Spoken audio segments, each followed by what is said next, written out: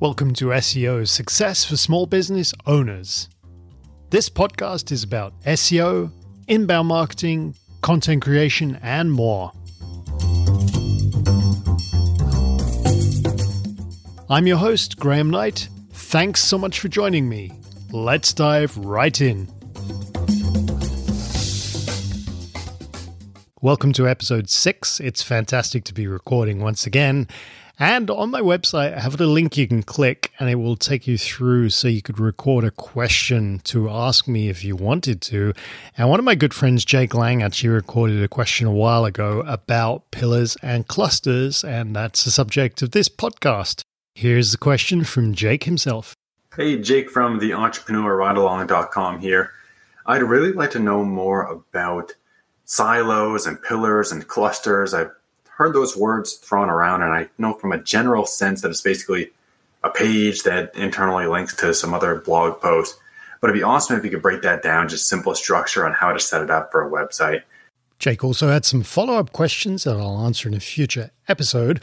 But for this episode, we'll talk about Pillars and Clusters 101. First, we'll talk about what pillars and clusters are and get that out the way, and then we'll dig into why you want to use them to organize your content. Pillars and clusters are just pages or blog posts organized into a specific structure. You might be used to writing blog posts and articles on your website. You create a post that you think might interest your audience and you post it and you move on. One blog post follows the other as you post them regularly. Perhaps your website has pages detailing your products and services, or maybe the locations you serve.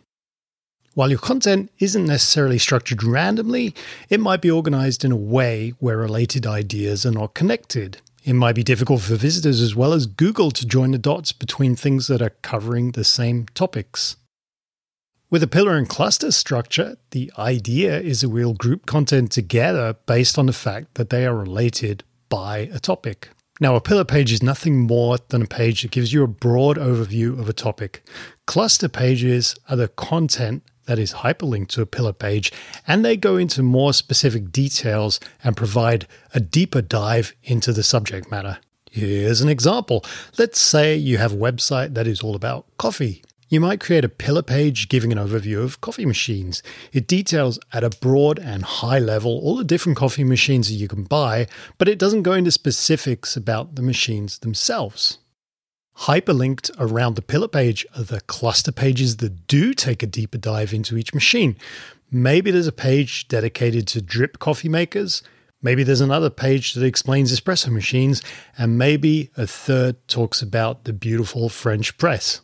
Now, your content is organized by topic, and that's the coffee machines, and related clusters, and that's the details about the specific machines themselves.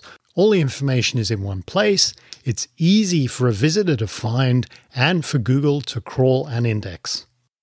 Of course, you want to keep the information relevant, so perhaps you don't have cluster pages about teapots. Save that for the tea brewing pillar page. So why do we organize content like this nowadays? Well, searches have matured these days. No longer are people searching with relatively short keywords and without context. Now it's common for people to search using 4 or more words. And Google is rationalizing that if the searches are more detailed and people really know what they are looking for, then the content served up by the search engine should also be detailed as well. Consider how you search with a browser these days, or even better with a voice-activated device like Siri. If you're searching for a restaurant, you don't normally say restaurant.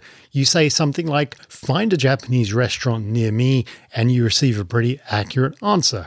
You can see from this example the search is changing, and with it, the answers given to the searcher are changing, and they're becoming more accurate and more specific.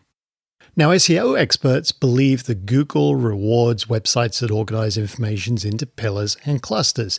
There is evidence that suggests this structure improves search engine rankings, but you have to make sure the pillar pages and the cluster pages are hyperlinked together correctly. The idea is that when one page within your pillar and clusters performs well, the other related pages also have their rankings elevated. Keep the linking simple. Link from the pillar page to the cluster page, and link from the cluster page back to the pillar page. The resulting structure is something like a snowflake. Remember, Google crawls and indexes your pages, and if they're not linked correctly, then your content may not appear in the search results or gain any link advantage. But there are some other marketing advantages to this structure. For example, the user experience is generally better because the visitor can find the information related to a topic in one spot.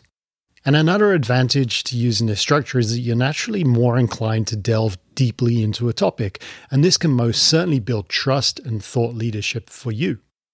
Finding the right pillar and cluster pages is down to finding the right customer persona, as well as doing quite a bit of keyword research to find out which keywords you ultimately want your content to rank for. And I'll talk more about keywords and keyword research in another episode.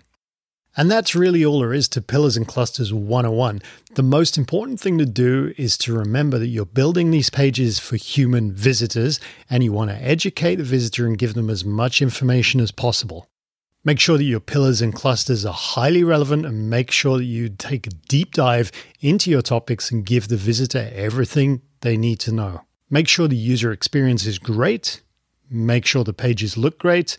Look after your visitors, and Google probably will look after you. Thanks for listening to SEO Success for Small Business Owners. The podcast can be found everywhere podcasts are available. You can check out all the links and resources mentioned and catch up on all episodes at www.newrootedigital.com.